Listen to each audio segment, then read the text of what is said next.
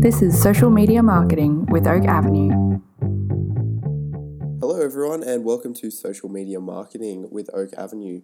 My name's Drew and I'll be taking you through today's topic, so let's not waste too much time and just get straight into it.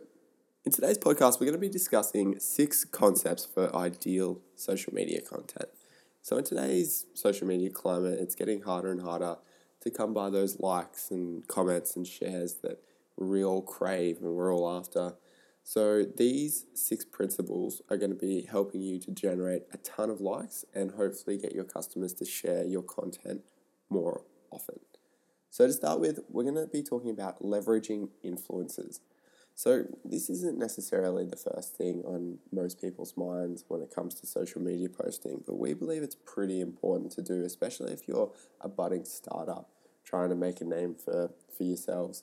So what I mean by leveraging influencers is you've got to get in contact with people in that industry that are already making waves and try and network with those people. Try and find a common ground, something that you can both gain out of an experience where that person may share your content with their followers. So as an example, let's say you are a budding food blogger and you probably only have 150, 250 followers on Instagram.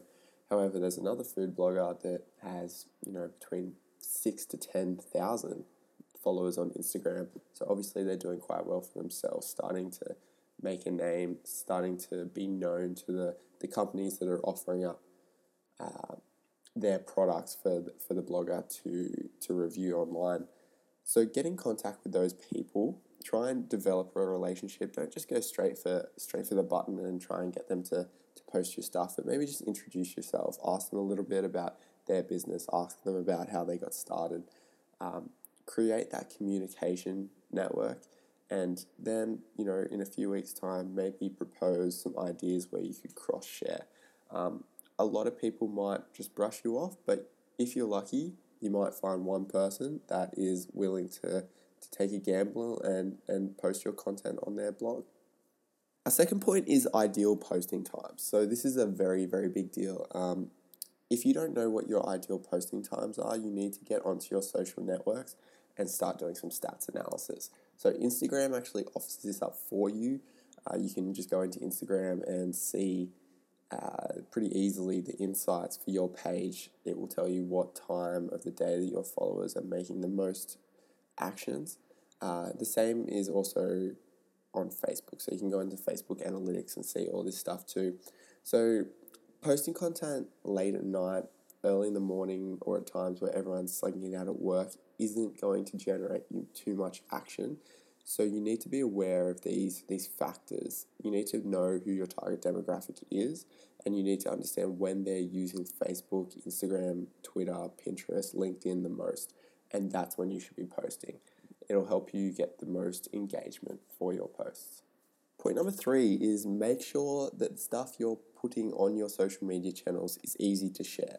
So shareable content is basically the holy grail of social media. Even though Facebook is changing their algorithm fairly soon to enable commenting to be worth more than sharing is still such a huge thing.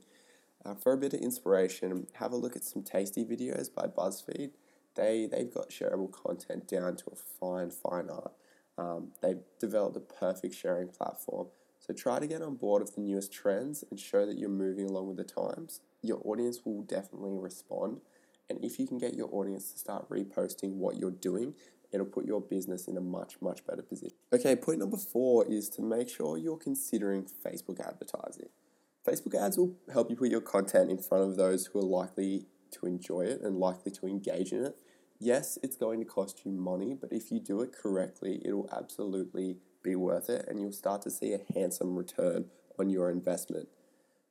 People have a bit of a trepidation towards Facebook ads because it's a little bit of an unknown because it can be tricky to wrap your head around and it is spending money. However, as far as advertisements go, Facebook ads are easily the best value that you're going to get out there, especially if you're just an up-and-comer with not too much capital to be throwing at marketing activities. TV and radio advertisements are probably still one of the better forms of engagement with people to really get your name flowing out there, but at the same time, it's costing so much money. I mean, I'm not sure what the going rates are for TV advertisement in Sydney at the moment, but I can assure you it's astronomically larger than what you would ever pay for a Facebook advertising campaign. Especially if you just want to start up slowly with a couple of clients, I highly recommend getting into social media advertisements. Repurposing your content is step number 5. So if you're doing all of the things that we've talked about so far, but you're still having trouble making some headway with your business activities, you need to start to consider that maybe you're in the wrong platform.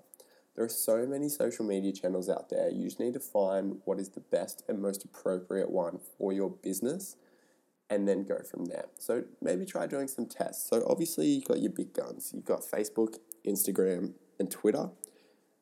Other businesses, ones that are more business to business orientated, are going to be on LinkedIn and Twitter. However, your smaller businesses that are working with just your average everyday people are going to be on Instagram, Facebook, and then possibly Twitter. However, stretch out a little bit further. Maybe your business could work well on Tumblr. Maybe your business could work well on Pinterest. Have you got a Snapchat account going?